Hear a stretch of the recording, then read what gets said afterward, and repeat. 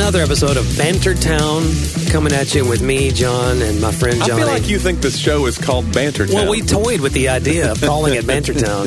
That was going to be like our podcast network, Bantertown. You're confusing the podcast. listeners. They think, well, I clicked on talk about that, and he keeps saying Bantertown. We call it Bantertown. But it's not. Won't you take me to? Because we had already submitted all of the artwork at that moment. Bantertown would have been a cool name. No, you don't think so? I think it's fine, John. Okay. You've done fine. Hey, listen, you and I were beginning to speak off the air, and I decided we should probably push record on this because we need to acknowledge what happened in college sports over the last weekend. And here's the deal. The deal is some of our listeners don't want to hear about University of Tennessee athletics. Right. And we would like to let you know that we're sensitive to that. Like that matters to us. And so we're not going to take a lot of time. We're not. But this was, I think, historically of a significant... historic upset. Yes. Like maybe the worst loss in school history. Would you say? Would you say? Yeah, I would. So, anyway, Tennessee lost to Georgia State, guys. Georgia State. Where's Georgia State located? Georgia. Do you know what part? No, you don't know. Do you know how many students they have? Do you know? No, it's probably not a lot. I know. Here's what I do know about them. Here's the stat you're looking for. You know how long their football program has been in existence? No. 10 years.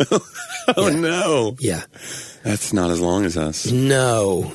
And by us, I mean people I've never met. Right. I don't want to take such ownership. And that's part of the deal, I think, too, is people were razzing us. A lot of listeners actually sent tweets like, I had a pastor friend, you ready to talk about it yet? And I was like, no, I'm not. Like, what? First of all, if I talked trash about UT all the time and how we're going to decimate the SEC and how we're world beaters, that'd be reason to be like, hey, let me have a little fun at Johnny's expense because he's a little too big for his britches. But that's not me. I never do that. You fit your britches just fine. I do. My britches are fine because they're elastic. Right. Do they say britches up north, I wonder? Or is that... maybe. Big for your britches? I think that's a common... And technically, I think it's spelled breeches. You might say it is spelled breeches. Yeah. Common colloquialism, John. Say colloquialism for me. Colloquialism. I got it right now. You're doing it. You say it in the mirror every morning 5 times now. I told you I went to a follow-up meeting, and I really wanted to work the word in because I'd screwed up if you're a first-time listener. I'd be terrified to do it again. I didn't do it, though, because I thought it might be... I don't know. Either he'd forgotten about it and I was bringing it back up. It's just like that common saying. Expression. You porky pigged it. Cluck, cluck, cluck, cluck, cluck, cluck, saying. So I was in West Tennessee at a family reunion. Yeah. And the game was on ESPN-U. Right. The U. And guess what channel they did not have in the cabin? Oh, what did you do? You have to watch it on your laptop or something? So I was trying to watch it on my phone. Oh, that's brutal. And then I lost some service. So I drove down. There was like a little marina cafe restaurant where you bar, should have grill. gone to enjoy your break, but you drove to find Wi-Fi to look at your phone. It's just no. Like, there was this great little marina cafe. No, they had TV. Okay. It was on. Yeah, they had ESPN-U. But you should have been enjoying the marina and the cafe. That's what football does to people. I did not enjoy it when I got there because of the game itself. Brutal. Well, first of all, from a keto perspective, the menu they had was all breaded. When you start with that, couldn't order anything. Couldn't order wings. Two losses. Oh my that goodness! Day. You know, so you were upset by hush puppies. Oh my gosh! So I'm sitting there. And then it's just horrible, man. Like, we looked... We looked pretty flat. Yeah. We didn't play inspired. And we can move off this, but I will just say this. By the time this airs, we may have lost to BYU. we really may. We may be 0-2 to 2 schools that are not even Power 5. Although, again, I still have, for some reason, like, not hope that we're going to be good this season, but hope that we're not that bad. Like a redemption. The whole season. Like, that was a little bit... Maybe it's like the coaches got their attention now. Well, that's the thing is like they're going to listen now maybe. Apparently there was a player-only meeting called by some of the juniors and seniors. Sometimes those work. They got in there to talk about their pride and all those things in the program. We can't let this happen again. Churches ever do that? You have a big failure, you have you have a staff-only staff meeting. It's a members-only meeting. That's bad. Members-only is bad. That leads... It's a bad jacket, too. I love those jackets. Really? Nice. With the snaps on top? Dude, we should make members-only jackets for church members. That would be so funny. That would be great. And you give it to them as the... Yeah. Here's what I had when I was in fourth grade. Members only was huge, right? I was in fourth grade. I'm young. I'm older than you. Because they're probably big for you. You were in high school, right? You were already in high school with members only. I don't even know if I was. No, you weren't born. You'd have been younger. So when members only was a big thing. So it was already like. Yeah, I was probably like middle lame school. Again. Yeah. But I remember being in fourth grade and we couldn't. Members only jacket. I can't remember how much they were. I don't have a concept of it. But I just remember that my mom brought me one home, and it was a knockoff. So it had the little black members only thing, but it didn't say members only. I can't remember what it said. Oh my gosh! And I got made fun of. No way. Yeah, because it wasn't real. It was like wearing, remember the Pro Wings shoes or Tracks or like Keds shoes where they kind of had not a Nike swoosh, but it was kind of like a swoosh that had broken off its... like a Nike snoosh. It was. Yeah. It was like that. It was like I was wearing those. Wow. Which I probably also was wearing those with the little Velcro. Yeah. I remember you could wear Sebagos with no socks, or you could get away with Eastlands with no socks because they were similar shoes. You could do one or the other when I was in school. Man, the things kids... I don't know if kids still go through that as far as like wear the right thing or you're going to get... Because there's so much... I seem to see more kids now with like an individuality to them. Yeah. Where they dress kind of counterculturally, and they're not mocked as much. It's almost like, well, that kid's got a funky sense of style. Yeah. Whereas I feel like I took no chances. Yeah, I think for sure I don't have the individualism that the modern culture has in that respect to try to set the trend. But I will say this, Sadie came home and some kid in preschool, when she was little, made fun of her shoes because they were knockoffs of something. Oh my gosh. Which when they're in preschool, they're changing a shoe size like literally every month. Like you can't go buy Nikes every time. I remember the first time I ever saw baby shoes, the baby Reeboks, which they're called Weeboks. Yeah, that's perfect. And I was like, that's foot binding because those things were $30. And that kid's feet are going to be pushing through, and you're going to be like, but I paid $30 for these shoes. You've got to do it. Yeah. That kid's feet are going to be augmented forever because the parents are like, I'm not taking these Weeboks on this kid's feet. He's got tiny feet. He's got tiny athlete's foot. The thing is, and I had this conversation, so I went to this reunion, and she just turned 16. I don't know what would be. This was the Labor Day weekend. Yeah, Laura's cousin's daughter. So I don't know what that makes her. So nothing to you. So I don't know. She's no one, John. Betsy's I'm sure she's very special. She is. So she's doing a really cool thing. Is that a cousin once removed? How does that work? I don't know. Well, because it's by marriage for me. I don't know. Oh. But man, she was brilliant and so funny. So she's very, very like stylish. Yeah. And so she's started a company where she's renting out her clothes. A 16-year-old? Yes.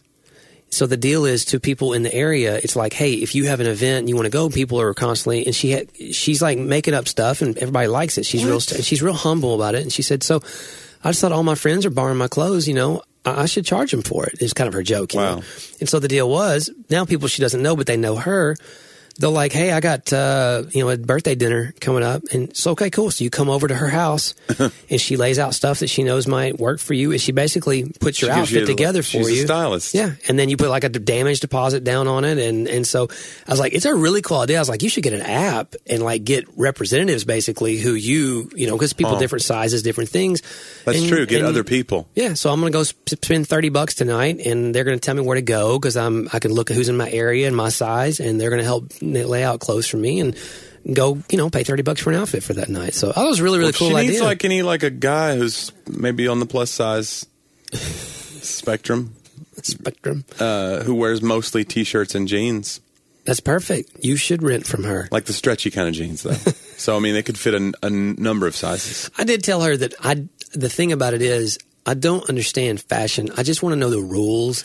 And I understand that they're there. I definitely color between the lines.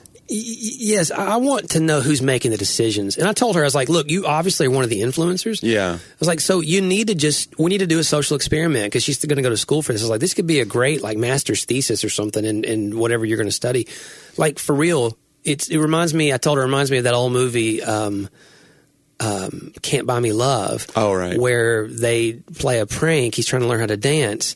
and they turn on the National Geographic channel, and he learns like the African anteater dance or whatever. Yeah, right. And he learns it thinking he's going to be cool, but he's so cool, the whole school starts doing the anteater dance, and, and the pranksters who are trying to, bully him are like, what happened?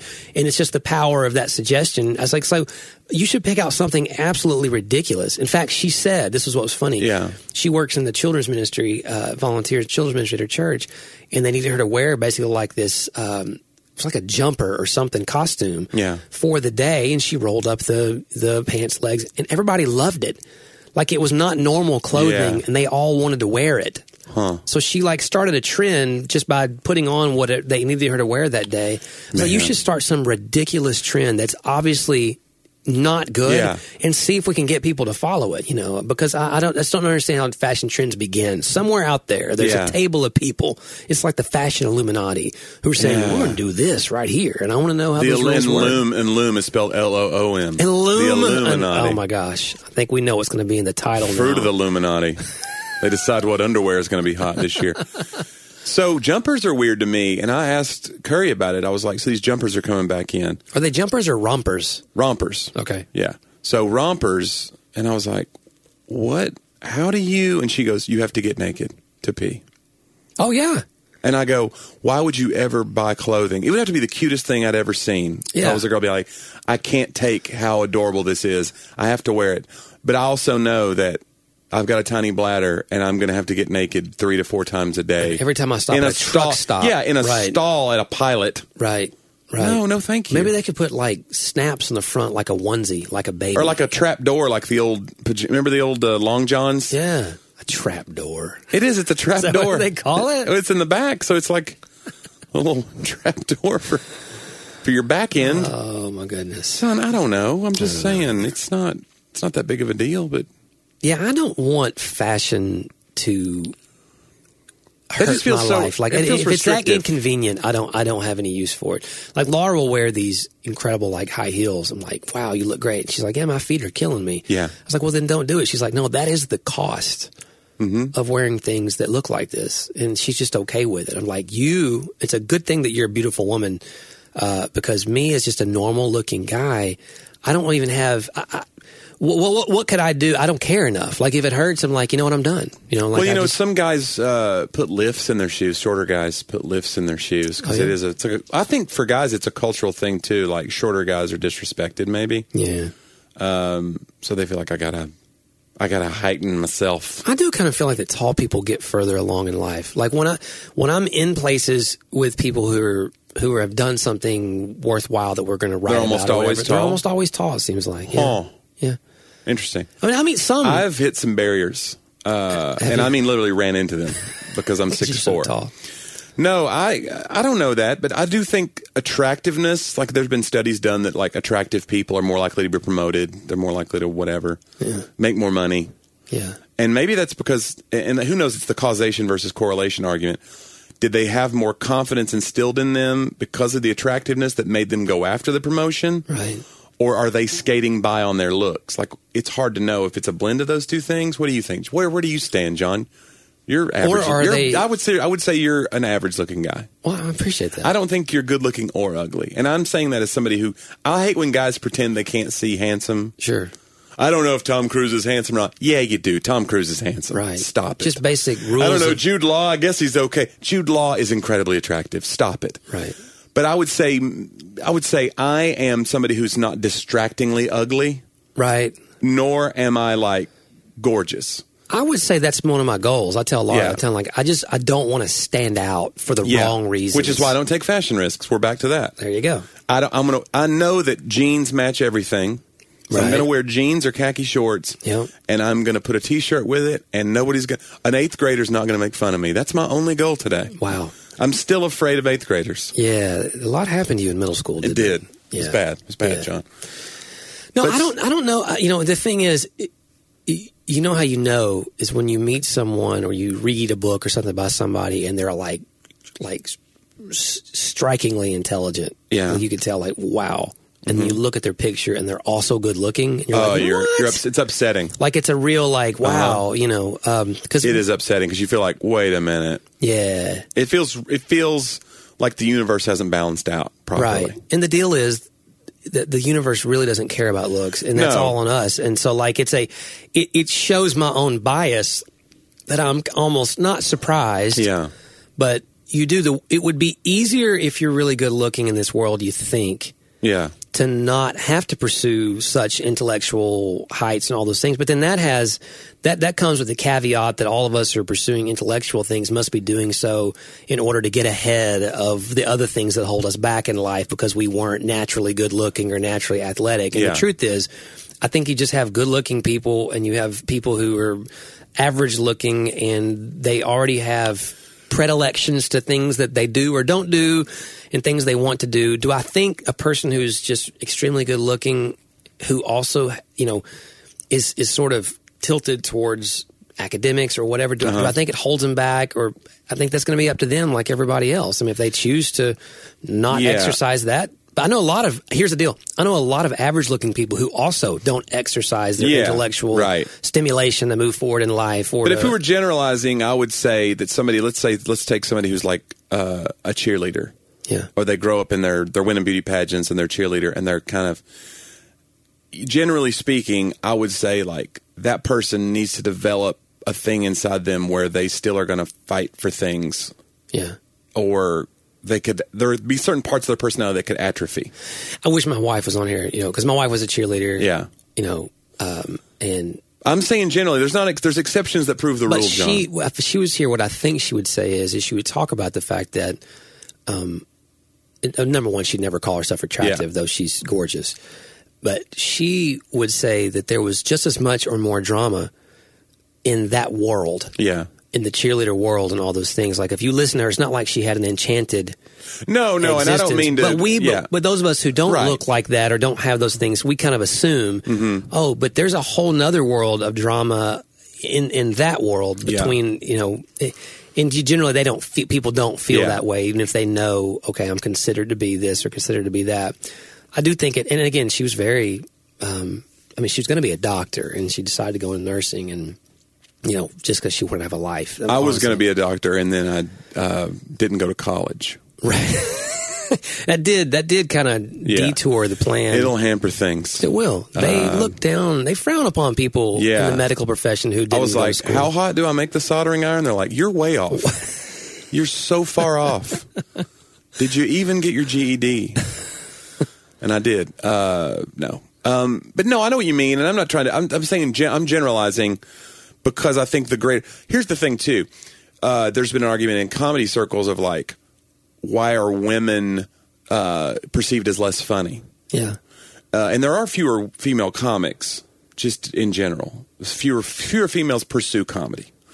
And then so you have a lot of female comics. So if you just look at that number, then you go, okay, well, how many of them are going to be any good? Yeah. So it's going to be a smaller number than the great male comics just by how many people go into comedy.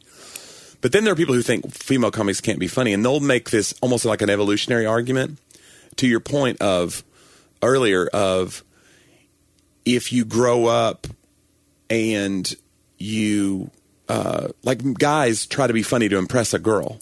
Right. Almost like in an evolutionary way. I developed this because I needed it. I have to, I need to attract a mate. And girls don't need to be funny. In fact, guys sometimes are threatened by funny women. Yeah. Because we need to be funny. And I thought about this too when I do men's events versus women's events. Like I do a lot of men's conferences and then I'll do women's conferences. I love men's conferences and I always get over, but I do it because I think I can get over in a men's conference because I'm so honest. And I think there's a lot more men nowadays like me than there used to be. In other words, I talk about how I don't have guns and I'm not like the manly man. Right. Whereas before, men's conferences, like if you did Promise Keepers back in the day, it was all kind of cheerleading, like, we got to come back and be men. There's a lot more men like me now that are like what you would call a beta male, where I'm just like, look, I don't know what the noise is either in the middle of the night. Why don't you check on it? And that's the kind of joke I would make. Right. But there's a lot more guys that would laugh at that, where in the beginning you're like, this guy's not even a real, you know what I'm saying? Right. So because of that, you have that same mentality, and I think there are guys who think, so when I do a men's conference, that's what I was getting at, or any conference, let's say I do a mixed ages event, and it's men and women in the audience, there will be 10 people that come up to me and be like, I got a joke for you. Out of 2,000 people, I got a joke for you. 10 times out of 10, it's a man. No women ever feel the need to come up and impress you with a joke, generally. For you, right. For me. And it's almost like a man sits in a crowd and thinks, this guy's funny, but I'm funny too. Right. A woman doesn't have that same thing, in my experience. Right. Now, there are females that are funny, but even the females I know that are hilarious comics, they wouldn't do that. They don't have that wiring that goes, I got to go insert myself into this conversation I'm not a part of and prove my worth. Yeah. Like a caveman, like I got to pound my chest. Like, women don't really do that. So I'm kind of fascinated by that, just on a weird cultural... That is fascinating. Wow, it really And I don't know is. if it's all true as far as the generalization that men develop a sense of humor and are better at it because we had to. Because here we are with our less attractive, hairy faces, and we need to attract a mate, and you're all smooth and soft and beautiful, and we have to develop some skill to make you look our way. Yeah, I will say that I remember early on in like middle school figuring out that I had words. Yeah. And that I could use words. You wait, middle school was when you figured out you had words? I'm saying I realized that I could speak maybe a little, my vocabulary or my sentence structure or maybe colloquialisms. Colloquialism. All of those things could okay, wow, I could use this and make a girl laugh or impress, because I'm not going to get them. I mean, I just wasn't one of the athletes. I'd love to play sports, but I wasn't gifted enough, to do that. I wasn't going to be a starter. You know what I'm saying? John's putting up air quotes. Air quotes. A starter. A starter, per se. I did start one game, middle school football, but that's because the guy got bad grades and he got set down. Wow. You were like Rudy, but not at all. Exactly. I'm like Rudy minus the great ending. You were 5'0", 100 probably, though. Oh, yeah. And I was a lineman, too, oddly enough. No. Yeah, defensive lineman. And so... but I remember, I think to your point, there was things, but I think girls do that too. You start trying to figure out what is it about me that's unique, or what do I have that I can use? Yeah. And what we're trying to teach Sadie, is about her intrinsic value outside of those things. Yet we want her, she loves volleyball. She's doing ballet right now. She has an extremely high vocabulary for her age. Yeah. And she retains words, really well. Now, there's still that immaturity of being 11. Yeah. So there are times, that she's not using it correctly, but you're still impressed with the sentence structure and the word choice. Like Trump. Huh? Like Trump. Right. You're like, man, he used that word wrong, but he used it. Yeah. I'm just kidding. I'm sorry, conservative voters out there. I'm just ribbing you. I don't know if you meant the word Trump. No. I was like, yeah. And so there's but I think everybody at that age is trying to find what is, and really at all ages, what is it that sets me apart or is going to let me find. And I think especially as the population continues to increase, you realize, especially online, that to stand out is way harder. If nothing else, because there's a lot more people doing a lot more of the same things and a lot more of unique things. And so everybody's like, well, how am I? I mean, you think about, I remember when I wrote my first manuscript, I was 20 when I started it. And I had this thought. You were around. I think I said this. I finished this book at 21, and I turned to you. We're eating Chinese buffet, no doubt. Oh, boy. And I was like, look, I don't know if it's going to get published or not, but how many 21-year-olds out there are writing manuscripts right now? I didn't know any. I knew no one. Right. Today, if I were to ask that same question, how many people in their 20s are writing manuscripts? The answer is hundreds of thousands. Probably. There's lots of people writing books, and that idea that, I'm unique was really probably not even true then. But you begin to pursue things in some ways because you knew no one else was doing it. So when you know everyone else is doing it, it's hard to tip your toe in that water. But do you think Sadie at an 11 is already trying to figure out what's special about her, or is she trying to not stand out? Because I think when I was her age, my goal was to not stand out. Yeah. And then slowly it morphed into, how do I show the world that I'm unique and I've got something that nobody else has? There's a balance. She certainly doesn't want to be pointed out for the wrong things, but I think she would love to be recognized for something unique. I think I had some of that too. You want the applause. Yeah, you don't want to, again, I I feel it for her and struggle for it. And again, she's a 5th grader on a team of 8th graders, and she's starting varsity. So there's a 3-year difference. And then there's a bunch of JV kids who are 6th, 7th, and 8th who are, that she's playing above just because she played a ton of club ball early and she's a little more. Right. But she's not hanging out with these girls on the team who are hanging out together every day in school. She's in elementary still. They're in middle school. They're about to leave and be in high school next year, and she's going to enter middle school next year. So there's that big jump. Yeah. So I watched that going, so uniquely, everyone knows that she obviously has a skill that's a little higher, more developed. Most of the girls haven't started till now, and she just started earlier, and she's developed it.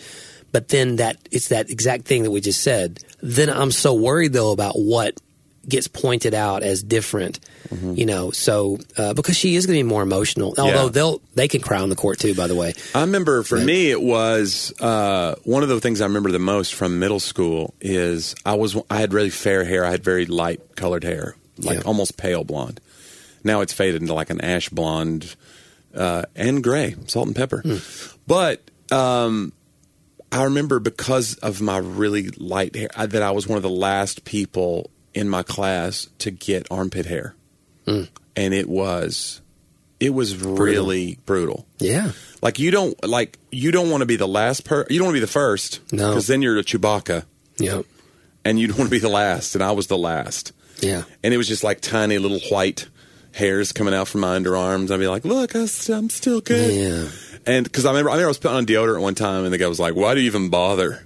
Oh, wow. Big, hairy, Isn't it funny how you remember that? One of the guys who was like my same age, but somehow he's 6 foot tall already. He's got a deep voice, wedding ring, whatever. Yeah. And he's like, why bother? And everybody laughed. And I was just like, guys, I have no control of this. I think for girls, it's the same with boobs. Yeah. You don't want to be the first to get boobs, and you don't want to be the last to get boobs. Right. It's got to be terrifying as a female. And everything happens at different times for everybody, and yet there's supposed to be like this, this semblance of a standard, and there is none. Yeah. You just, it is terrifying that watching your kid approach or be in those things is. I don't know every parent. I don't think every parent. Someone said, I forget who it was, that our parents' generation raised us, but we think we're parenting. Like there's a difference. Right. Like it was not uncommon for me to just be out in the neighborhood. Yeah. If I'm thirsty, I could go get a drink out of the water hose. Yeah. Every comic that I work with that has that kind of material of when it was in our day, it's something like that. My mom would say something to me like, I don't want to see you again until that street light comes on.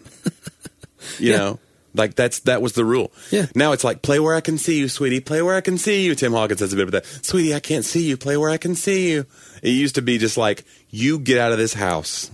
Dude, I mean, I'm telling you, part of it is the world I think that we live in, especially when you have a daughter. Right, you're a little scared for them to be out. I have never told this story, but one day Sadie was out playing volleyball by the net, and I was in the house because she plays volleyball just constant. Yeah, and I saw a car slow down and kind of hover in front of my house. Yeah, and just looking at her, some dude in a car. So I went and got in my car and followed him. What? And called the police. Yeah. And got his license plate number and followed him all the way down to I-40 and was hoping that he could see me behind him. Yeah. Because I caught up with him. I was like... And you never figured it out? I let them know, hey, some dude's hanging out in front of my house. And maybe he was lost looking at an address. Honestly, could have been anything. Honestly, could have been anything. But yeah, you're a parent. But I took action. Oh, sure. Like, hey, no, you're not, and he may not even be looking at it. Yeah. So there's nothing. And did I tell her? No. So I'm running this I got the alarm system, I got the weapons, I got the, and I trust the Lord. That's what you have to do or it'll drive you crazy. If you don't trust the Lord, you cannot. Yeah. She's at school right now. I can't be there all the time. Yeah. And the idea that if I was there, I can protect from all those things. That's where I think our parents maybe have some wisdom here. They have a lot of wisdom here, but there is that trying to hold everything. What do they call it? Helicopter? parenting. They call it helicopter parenting. Yeah. But again, you just call it parenting. It's just funny, that it's parenting, and to them it's just we're raising kids. Yeah. Like stuff's going to happen that we don't affect. Yeah. I think is there'll the be key. broken arms and broken, and then you just got to go fix them. Yeah, it doesn't mean I couldn't have been out together. there. Yeah, and it's gonna be they're gonna get sick. I mean, you remember when a kid's got chicken pox and you just threw them all in the same room, right? Get every kid in the chicken neighborhood pox. over here so we can all get it at once. Pox parties. Yeah, and it's like now we're like. You never do that. You no, we're going to isolate and stay away now for months on end until all this passes. Remember the Simpsons episode where Flanders did that? He brought his son Todd over because that way that Bart could give them both. And he was like, there'll be a pox on both our houses. That's great. What a great line. Oh, that's great. But yeah, you're right. It's a little bit different, it's easy to look down the journey. It's like, oh, were they even there? Did they even? And like you said, I think there's wisdom to both ways, and we have to adapt. When you literally can pull up an app on your phone and see how many pedophiles are in your neighborhood now. Right. Our parents didn't have that. Yeah, and what a freeing blessing in some ways for them mentally. Yeah. Ignorance is bliss. I think that you got to wonder, and I would love to see the stats, is there not a greater percentage of pedophiles, number one? Yeah. Has the world truly gotten worse in that respect? Yeah. Or if they would have had the app, would the percentages be the same? Right. Or, has it progressively? Yeah, I've heard that. You think about that too, like in the 50s when we think of it as so innocent, but were people having? We just didn't know. Were people just as crazy then? As far as like people think like premarital sex or whatever. Right. Like I think the most recent study I read said that premarital sex has gone down in this generation, in the past like decade. So fewer people, more people are waiting or they're getting married. Yeah. It's interesting. There's a general sense, in my opinion, that teenagers are still teenagers, and not. I don't mean that in a stereotypical way. I mean there's still chemical things changing. There's still going to be that frontal cortex that gives you less warnings, right, than someone's brain who's developed into adulthood. I think about some things I did as a teenager. Whether when I first had my car, I filled it up with people. And I had these girls in the car from church, and we were out in Hendersonville, and there was these just train girls tracks. And you? I think it was all girls and me. Yeah, oh, John. Yeah. And so I had this 1988 Plymouth Sundance, nasty beautiful old car. Yeah. And I come to these railroad tracks. There's like this huge hill, railroad tracks, and I just looked at one girl up front. I was like, "Hey, hold on!" And I didn't tell the rest, and I just gunned it and just jumped the tracks. I flew. So there was no train coming. You just correct, thought, I'll ramp it. Just Dukes of Hazzard that ramp, And of course, flew everybody around in the car, and they were all laughing. And we did stuff. Yeah. Especially you could have died. Oh yeah, if my kid does that, what are you thinking? Yeah. And of course she's going to. Right. She's going to take dumb chances. No, you don't think? No. I'm sorry. I will say, that was to my point.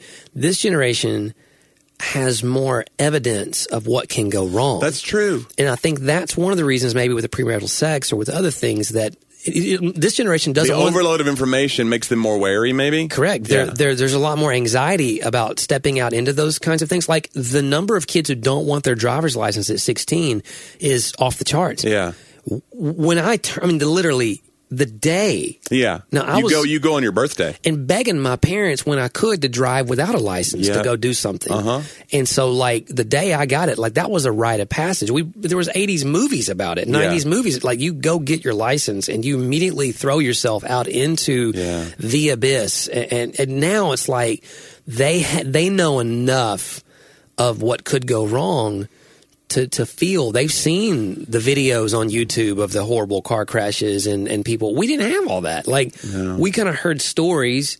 This is dangerous, but we didn't have the visual still felt evidence. Invincible. Yeah. And I think that But YouTube, I always think of it's the opposite. When you see the YouTube videos of the kid skateboarding down the rail and breaking his sternum, that it's as long as I'm filming it and I get famous from it. Yeah. I always feel does it encourage those or discourage? I don't know. Well, that probably has to do with what kind of kid is watching. How are you wired? Yeah. Right. If you're wired to want to, again, I'm kind of wired counterphobic.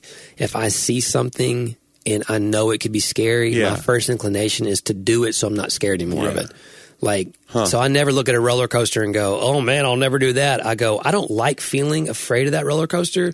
The only way to get through that is to go do it. Yeah, but you don't look at a handrail and think, I'm going to get on there on rollerblades. Well, no, because then my frontal cortex developed. It's like now I just go, I know what happens if I do that. But you'd still ride the roller coaster because you feel like it's safe. Right, there's a limit. Because I'm sure they know what they're doing, even though they probably got a whole box of bolts left over. Look at these. It's more than last year. No, I don't know. With Sadie, it's funny because she will be nervous about things, and I try to push her. So I'm the parent, I'm the helicopter parent saying, no, you want her to conquer fear, be somebody that's fearless. I don't want her to have to go through life, yet I want her to also be cautious and aware, of what to... Yeah, that balance is too hard, man. It's very, very difficult, and I don't think I strike What are we supposed to be rightly afraid of? Right. A healthy fear of. Like, I'm thinking about getting a motorcycle again. I had a big, maxi scooter, which was 650 cc. It's a big automatic motorcycle, basically. It's called a Suzuki Bergman. And then we rode it for 3 seasons.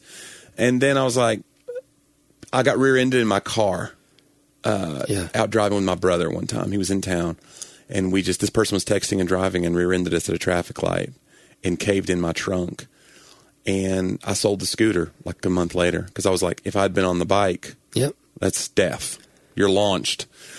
And this year, I see people out on their bikes. And I'm like, man, that looks so fun.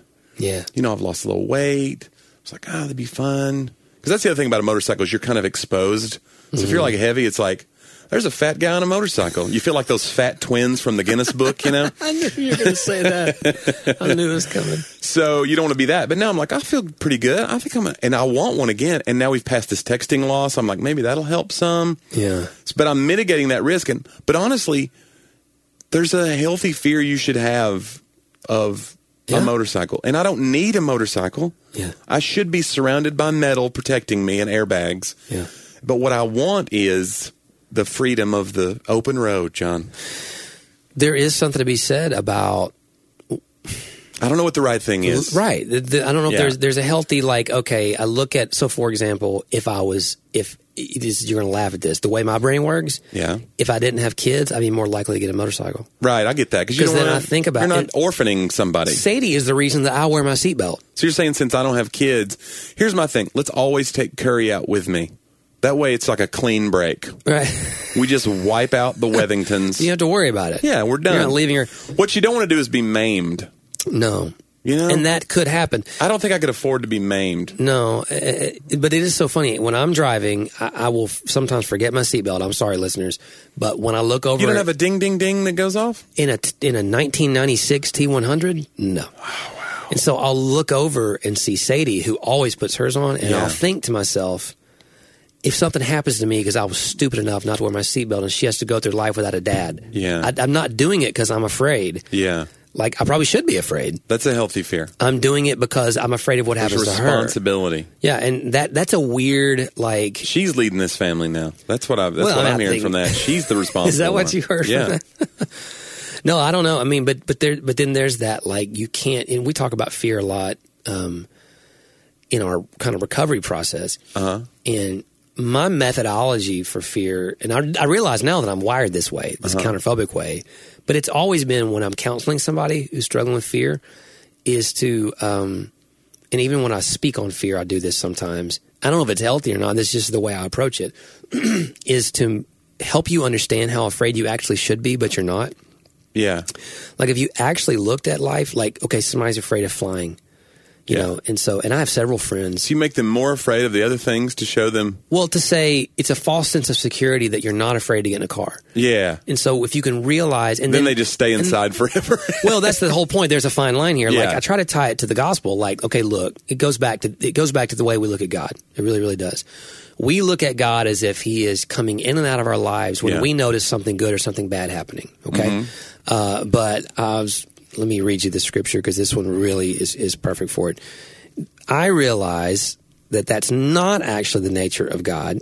And when I'm aware of the nature of God, then it changes the way I look at it. It says this in Colossians 1:17, and he is before all things, and in him all things hold together. And then Hebrews 1:3 says, he is the radiance of the glory of God and the exact imprint of his nature, and He upholds the universe by the word of his power. And so, like, if you see this whole, and again, we sort of are almost like deists in our world. Yeah. That, okay, God's spinning things in motion. Yeah. And He's the watchmaker. He made the watch, wound the watch, and now he let it go. He let it go, and occasionally he rewinds it whenever my life is in trouble and I reach out. Yeah. But if I think he upholds the universe by what he is speaking and saying right now, in that all things are being held together by him actively, it's that whole Chesterton thing we've referenced before, that he retains childlike wonder. He repaints every sunrise and sunset uniquely different every time. Every baby born is a miracle of his power. Every animal born, every dove, and Jesus used this, every sparrow that falls, he's aware of. Every hair on your head, David said. So if you get into that theological place, then you begin to realize in its relation to fear that every time I don't die driving from here to my house, which is about 2.5 miles, God did that. Yeah. Like, every time that I breathed in this podcast without just keeling over and having a heart attack, God did that. Yeah. Like, and if it becomes active like that, then I go, okay, number one, I know who to be grateful for. I become way more grateful for just normal everyday life. I mean, that's the thing. Yeah. I find myself... Yeah, there was the person who wrote Life is Beautiful. Remember that movie, like, in the 90s? It was about the Holocaust. Bertolini, I think was his name. Gosh, I can't remember the first name. But anyway, he was talking about his family were Holocaust survivors, and he said, I've become so grateful for a boring evening at home. Yeah. You know, it made him so... Because, like, you know, he'd been in prison camps. Well, hello, and that's the greatest generation coming home from World War II. Yeah. Grateful to have a peaceful suburban life, you know, where you're not getting shot at, and they've, you know, that... I think that we grow entitled or grow bored, or we just, you just, and again, I'm not putting us down for that. Sometimes you can't know what you don't know. Yeah. You know, I don't want a world war or a civil war or a Holocaust to have to reveal those things to me. I do think that Scripture reveals a lot of those things to me if I'll pay attention. Mm-hmm. And so when it comes to being afraid, like, you know, but again, I also work logically first. That's where things start with me, is logically, and they move to feeling and to doing. Everybody's not that way. And I realize that my logic doesn't mean that to them necessarily. Yeah. But for me, if I feel anxious or afraid of something, I just remember, wow, I just drove on I-40 in traffic from here to Nashville. Yeah. You know where this really started playing into my life was as a bus driver. So I'm a CDL. Right. I would have 50 kids on a bus driving across the country, and I feel the weight of them behind me. And all I can, and I realize these cars could weave over here. I can go as slow as I'm going to have to, I can't sit here and be terrified the whole time. It actually makes me drive worse. I'm going to have to lean into Jesus here. And bad stuff happens. And here's the thing. The reason we don't want to say God did that, God did that, God did that is then when something bad happens, we go, well, then God did that. So there is this mysterious balance of, well, God does allow bad things to happen. And also, there is also a part of this world that God has wielded to us, that we wielded to our enemy who wants to steal and kill and destroy us. And God is actively preventing him from doing it all the time. But yet, he's not fulfilled the finality of that plan where that won't be allowed ever. Yeah. So there is like this allowance of those things that we don't like that. That makes God unjust. We go, well, yeah, but guys, God didn't do that. Like God allowing good things to happen is the miracle of grace, because technically the day that that the earth was given over by Adam and Eve, and then by all of us subsequently since, technically the day we did that, we lost the right to any good thing. Yeah. And so the fact that God said, hey, the day you do that, you're going to die, but I'm going to let you live this physical life, and and I'm going to redeem that spiritual death. Like, that was the miracle that we're all still living in. And we don't have any gratitude for that. I think C.S. Lewis or one of those guys said something like that. Like, when he would debate people, somebody would say, explain all the evil in the world. And he would say, you need to explain all the good in the world. Yeah. You know, the burden of proof is on both of us. Exactly. You know, it is a balance. And there are tough things. It's hard to explain child leukemia. It's tough. That's a tough one. But explain the good. You can't explain away the good with the other hand while you're trying to defend.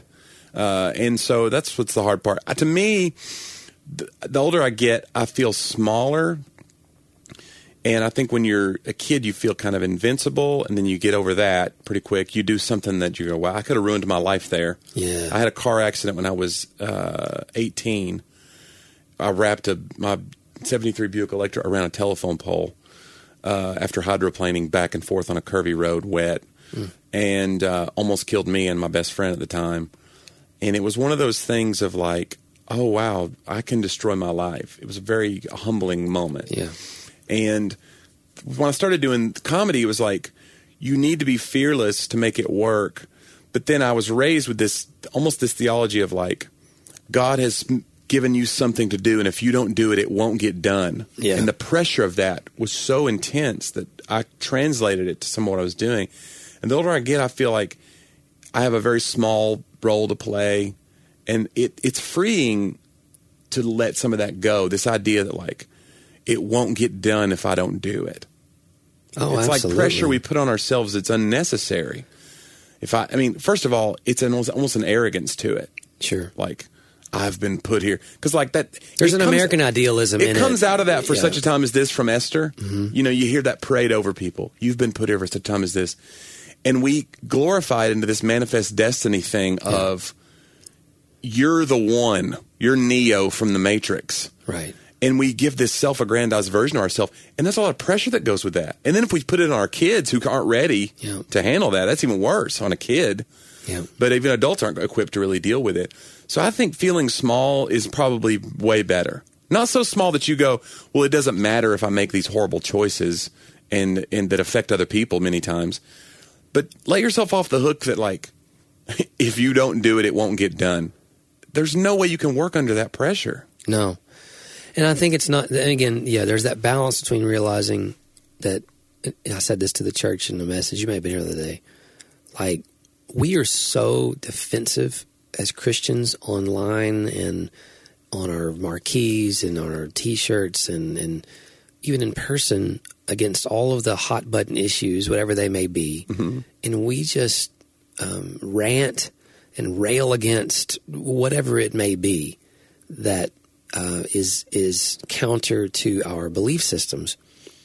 But we do so to an extent that it almost, I think we believe if we don't, then the darkness wins. Yeah. And that is misplaced theology. And it's misplaced grief. Yeah. It's to put yourself through. Yeah, that's the whole that's if a God. I don't make this fifth gun control argument, right, then they're going to all come. It's going to be Ruby Ridge all over the world. They're going to all come. The government's going to take over. Well, you end up expressing something in an attitude and a tone that is actually counter to the Father's attitude and tone. Yeah. Yet you do it thinking you're defending what is important to the Father. I'm working on a book now and talking about the prodigal, and that hit me in writing yesterday. That the older brother who had feigned respect for the father because he had stayed. And by the way, I never really realized this. The author pointed this out. If you read that, when the younger brother got his inheritance early, the older brother got his too. Oh, really? Yeah. He divided it among both. And so the older brother had everything he wanted as well. But lived at home too. But he stayed and stayed faithful to the father's work. Yeah. So he thinks. He's about the work of the father. Well, the main work of the father was to accept the younger son back home. And when he literally refuses, the Bible says, to go into the party that his dad's throwing. And his dad has to come out of the party to talk to him and to reason with him. And he says a bunch of disrespectful stuff to the dad. And he has no idea. He thinks he's defending a respectful attitude towards the father. Right. You understand, and he even says, that son of yours. So he's disowned the prodigal as his brother. Mm-hmm. That son of yours has done this and that and this. He's dead to me. He means nothing to me. Not realizing that calling the other son dead to the father is the most disrespectful thing to the value system of the father that can be. So you literally, though, don't know it. You're speaking to the father disrespectfully about someone else being disrespectful to the father and don't see the irony of it. And I think that's what we do in this culture. We become so defensive of a position that we literally tear down the highest position of the Father and then wonder why people don't equate the Father with the grace of and the gospel that is his greatest work in this earth. Yeah. And don't get it. Well, that's because that we're older brothers right now. Like we're literally railing against the wrong thing as if the Father's not about a work greater than, like you said, gun control or pick whatever those things are. I'm not saying they're not important. I'm just saying that that's not necessarily. Yeah, it shouldn't be necessarily your hill to die on. Nationalism, we've talked about those things, like all those things that like got conflated with the Christian faith over the years, and enough deconstruction is happening in a good way. There's some deconstruction happening in a bad way that's just like any old mule can kick down a barn, you know. But show me a mule that can build one. That's what I'm saying. Like, so I don't like necessarily just deconstruction for its own sake, but I will say some deconstruction of these, like we talk about the twin trees that somehow got braided together of church and country. Yeah. God and country. You even see it. You hardly see it. I mean, there's book titles: God and country. I believe in God and country. And it's like we've conflated. Like, okay, but you understand, one of those is way bigger than the other. Yeah. One's based on imaginary lines, literally. Yep. Imaginary, made up lines that rich white landowners made up, and that's what you're going to die on. That's what you're going to spend all of your days on Facebook railing about. Yeah. Not me. I just can't. I'm over it. I mean, you're right about the arguments. It starts off, you're defending an idea, and you feel so self-righteous in it. And then if you look at these comment threads, they almost always descend into like ad hominem attacks where you're just attacking the person. Yeah. Well, clearly you're an idiot. Right. It almost always goes there. Or one calls the other one a racist, or you know, that's your get out of the argument free card. I don't have to have any intelligent discourse now. Right, I've dropped this. Yeah. So it's like when you know it's going to go there, it's like, man, we should just waste less time on that stuff. Well, and that's what I told the church. Like, guys, here's the deal: Jesus is going to accomplish his plan and his mission for this earth with or without us, and it is liberating. Back to your previous early comment, like that's so liberating for me. Is to say, like, you know, it's not like God's going, well, I mean, before the foundations of the world, he knew all of this in the plan. But it's like, boy, if I just could have got John to do this, well, sorry, you know. And I think Christians feel that pressure, and that's why they feel the need to fight. They feel the need to, they don't realize, and I've done it too. And when I sit back and go, man, I don't change a soul. I don't change a heart. God wants to use me in the process as he changes souls and hearts. And you know, the one he wants to start with is mine. So that's what I'm responsible for, is allowing that in me.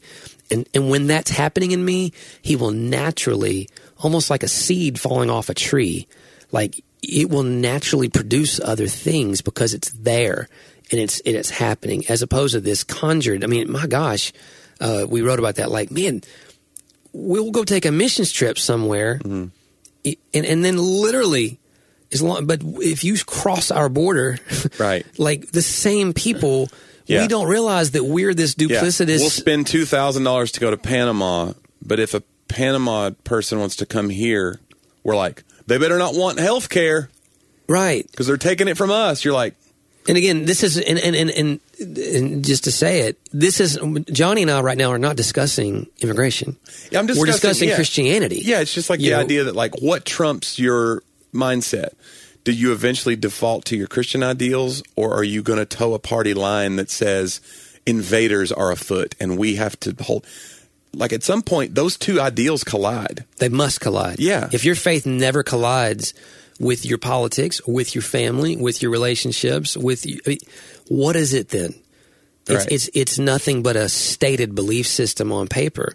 Like if my faith doesn't affect how I treat people driving down the interstate, like it has to. Like when I find myself really frustrated and I can't go, wow, I shouldn't have yelled at that little old lady. That's my belief in Christ and his work in my life. You go, well, that's dumb. Guys, the moment that anything small is dumb related to who I am, then what do I have really? Right. I have a philosophical viewpoint. I don't have an actual transformational. I remember when I first started hanging out with you and you had road rage issues a lot. And you're always swerving in and out and you were angry. And then you said it was bothering you a lot. And you're like, what I've decided I'm going to do, I'm going to pray for the people who do dumb things in traffic. So, but then it would become this like under your breath, you'd be like, Lord Jesus, bless this idiot for not signaling. It was so funny to me. Like you would feel like, well, that's a step in the right direction, right? Lord, give this woman sense. God, for what reason did you create this absolute moron in front of me? I don't know, Lord, why you did it, but I trust in your sovereignty. I used to do what my dad would do, which is call the person by their car's name. Oh, Mr. Corolla doesn't need brake lights. I do that. Yeah. I do that with their license plate. Yeah. Especially if they're out of state. Oh, look here, Iowa. You know, like I'm speaking to... The entire state of Iowa. Right. Is represented by that person. It's so funny. But I'm sure it's gotten a lot better since then. I don't know. It has gotten a lot better. You want to know why it got better? You're going to laugh.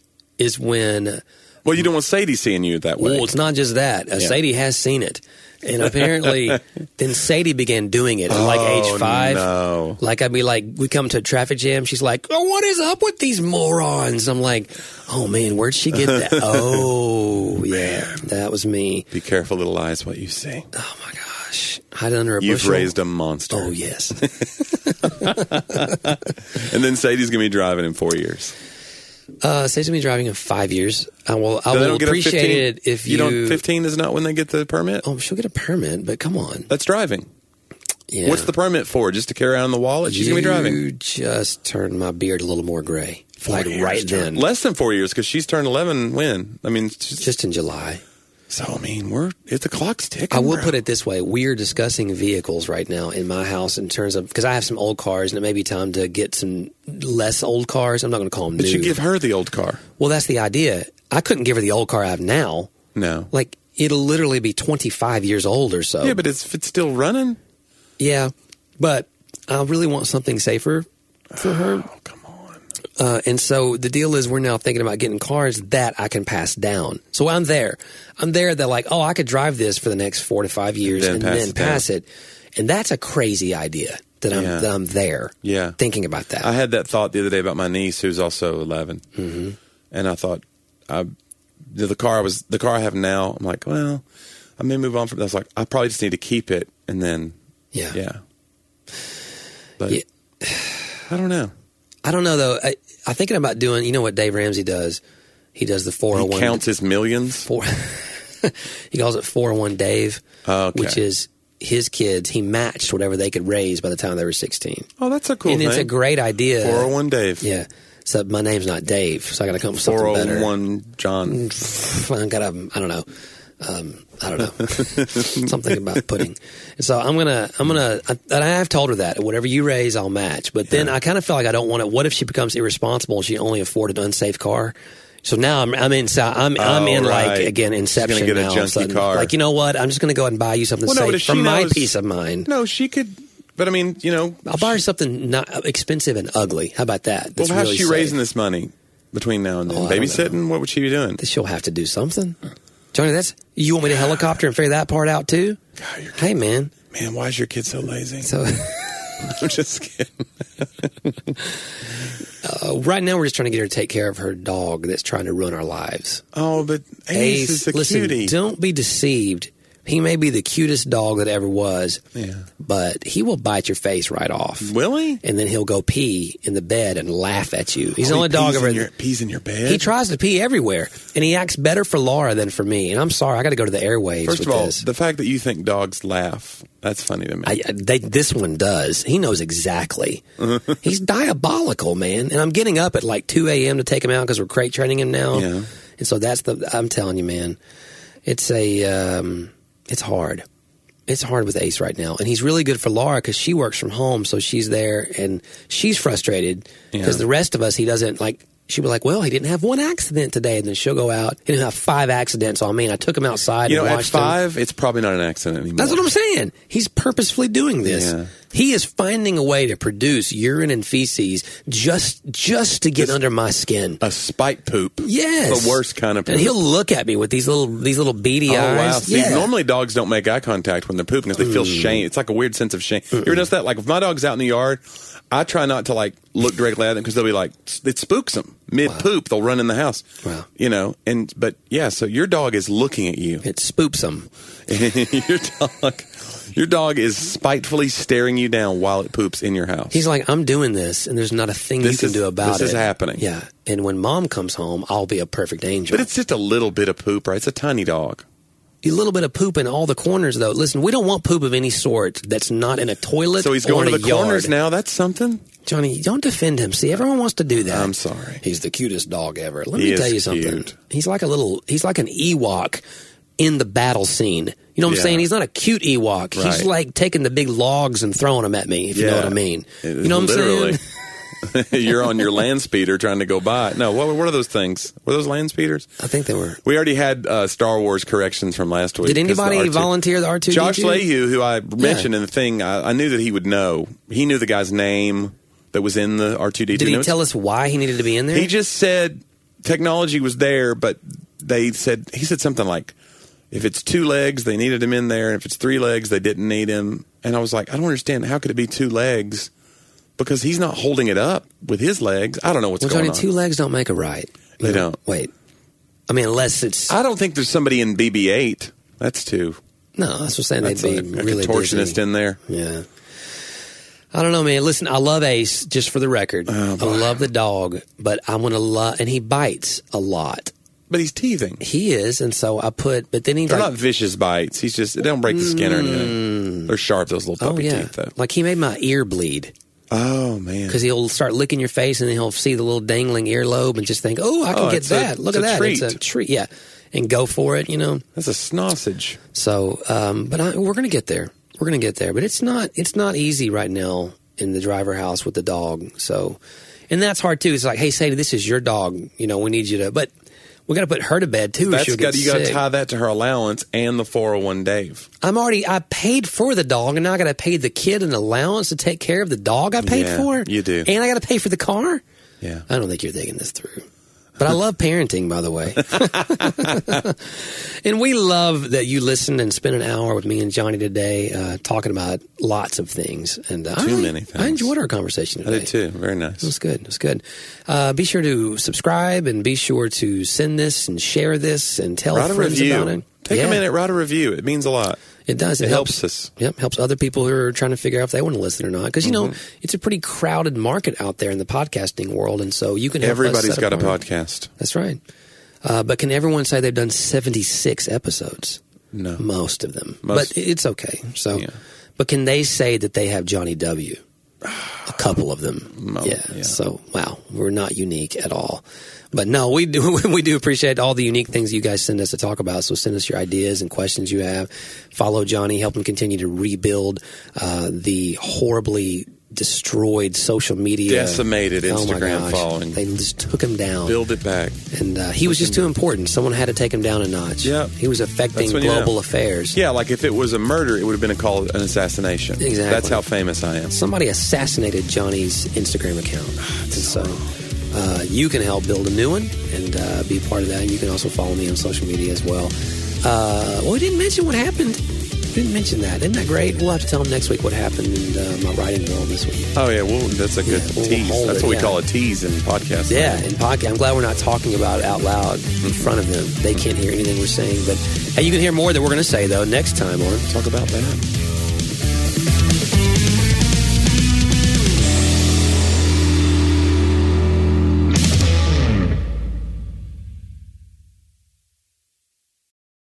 I'm Billy Yancey, entrepreneur, fitness cowboy, father, retired Navy cornerback, and now podcast host. Listen to my new show, Billy and the Goat, on Life Audio. Happy listening.